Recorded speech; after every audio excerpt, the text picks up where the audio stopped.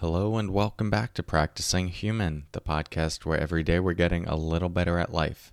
I'm your host, Corey Mascara, and in today's episode, we're going to talk about creating some distance from the mental storyline that can be so dominating in our experience. More to come on that in a moment. First, let's settle in together with the sound of the bells.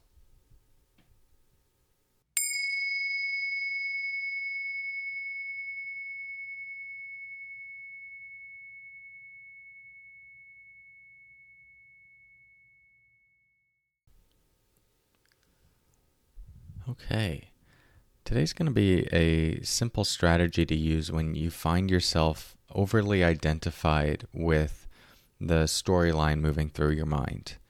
I know, if you listen to this podcast, I probably don't have to go too deep into the storyline of your mind. What I mean by that is just the thoughts that arise in our mind that tell us something about ourselves, about a situation, about what we perceive to be some fundamental truth about the world or whatever's happening to us. When we're not aware of that storyline, we take it as fact and we get consumed by it. It triggers different emotions, causes us to repeat certain patterns. And that whole process is, in a way, mindfulness 101. And we learn different strategies to work with kind of unhinging ourselves from that strong identification with that storyline. Meditation practice helps with this. Just becoming more aware of those thoughts as they arise over and over and over again, which is essentially like a huge aspect of meditation. That helps unhook us from the over-identification with those thoughts. And today I've just shared something, a simple thing that you can reframe in your own mind when you find that happening that should also aid in that process. So let's say you take a break. Right? You're working really hard. You're a bit of an A-type personality, and you actually give yourself some space to not do anything. And as you're sitting on the couch or going for a walk, and, not in your achievement mode, you notice a thought come up in your mind that says, this is weak, right? Like some version of I am weak, but let's just say this is weak, right? That this is weak, that thought is like a declarative statement. It's spoken as if it's truth.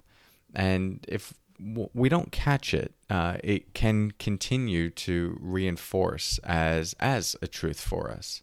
And it can create a complicated relationship to taking rest, taking a break.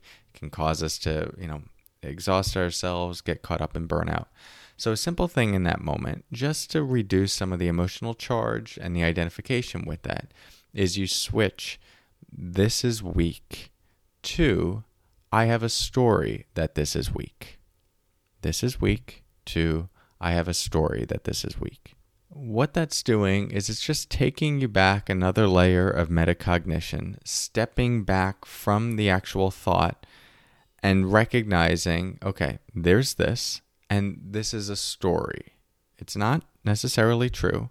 It's something that my mind is saying right now. If I don't challenge it, if I'm not aware of it, or even if I am aware of it, but don't challenge it, then it's most likely going to continue in my whole system as some fact. And so by just saying, oh, I have a story that this is weak, you're grounding yourself in the awareness of that thought rather than the thought itself. This is weak versus I have a story that this is weak. Another example, let's say a relationship breakup. At the end of it, you notice yourself saying, I'm never going to find love again. I'm never going to find a love again versus I have a story that I'm never going to find love again. It's very simple, right? There's nothing that radical about this. I'm sure you could read this in different books or some version of this. But it's these simple reminders that when you start implementing them into your day, they're actually quite freeing. I mean, you can try it right now or after this podcast. Think about something that's going through your mind, maybe following after a conversation you had with someone today, or just a general narrative you're telling yourself. Figure out what that narrative is, and then just add in front of it, I have a story that, X, Y, or Z. I have a story that this is weak. I have a story that I'm never going to find love. I have a story that I'm not good enough. Is this strategy going to be the thing that heals you on the deepest level or leads to your ultimate awakening? Most likely not. Right? That's a big process that involves a lot of different strategies. But what I've found, and I don't use this all the time, but I caught myself the other day, like in that storyline, and I just switched it to, oh, I have a story about this. And it was wild. I mean, something in me just immediately softened. I went from being caught in the thought to space around the thought. And although it was subtle and it was a very basic shift that didn't take more than a second or two, there was a moment of feeling free. And it's those moments of tasting, like what does a certain freedom from our usual conditioning or our attachments or identifications look like and feel like when we can really taste that territory, even in very simple ways through strategies like this. We're getting more and more familiar with how to relate to our life and our experience in a way that is spacious, in a way that is liberating, rather than adding more suffering, more tension, more stress. So try this out today. And I encourage you to try it right after this podcast. Find some storyline you're telling yourself, then name the storyline, and then just switch it, adding, I have a story that this is whatever. Hope this gives you something to practice on your journey of practicing human.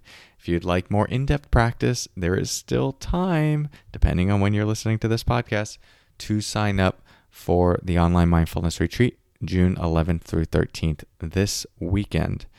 So we will be doing a deep dive specifically into mindfulness and meditation, learning lots of different mindfulness meditation practices, talking about the key ways where people tend to make mistakes in their practice that prevent them from accelerating and growing in their practice, a lot of the key frustrations people hit, and ways to really deepen your practice and tailor it to your particular needs. So this is the first time in years I'm doing a specific deep dive into mindfulness and meditation that's not connected to some other theme. So unique opportunity. Would love to have you there. The registration is happening through mindfulness.com, but you can get that by going to CoreyMuscara.com/retreat, and it will redirect you to that landing page. So would love to have you there. And if not, wishing you well on your journey. Thank you for your practice. Talk to you soon. And until tomorrow, take care.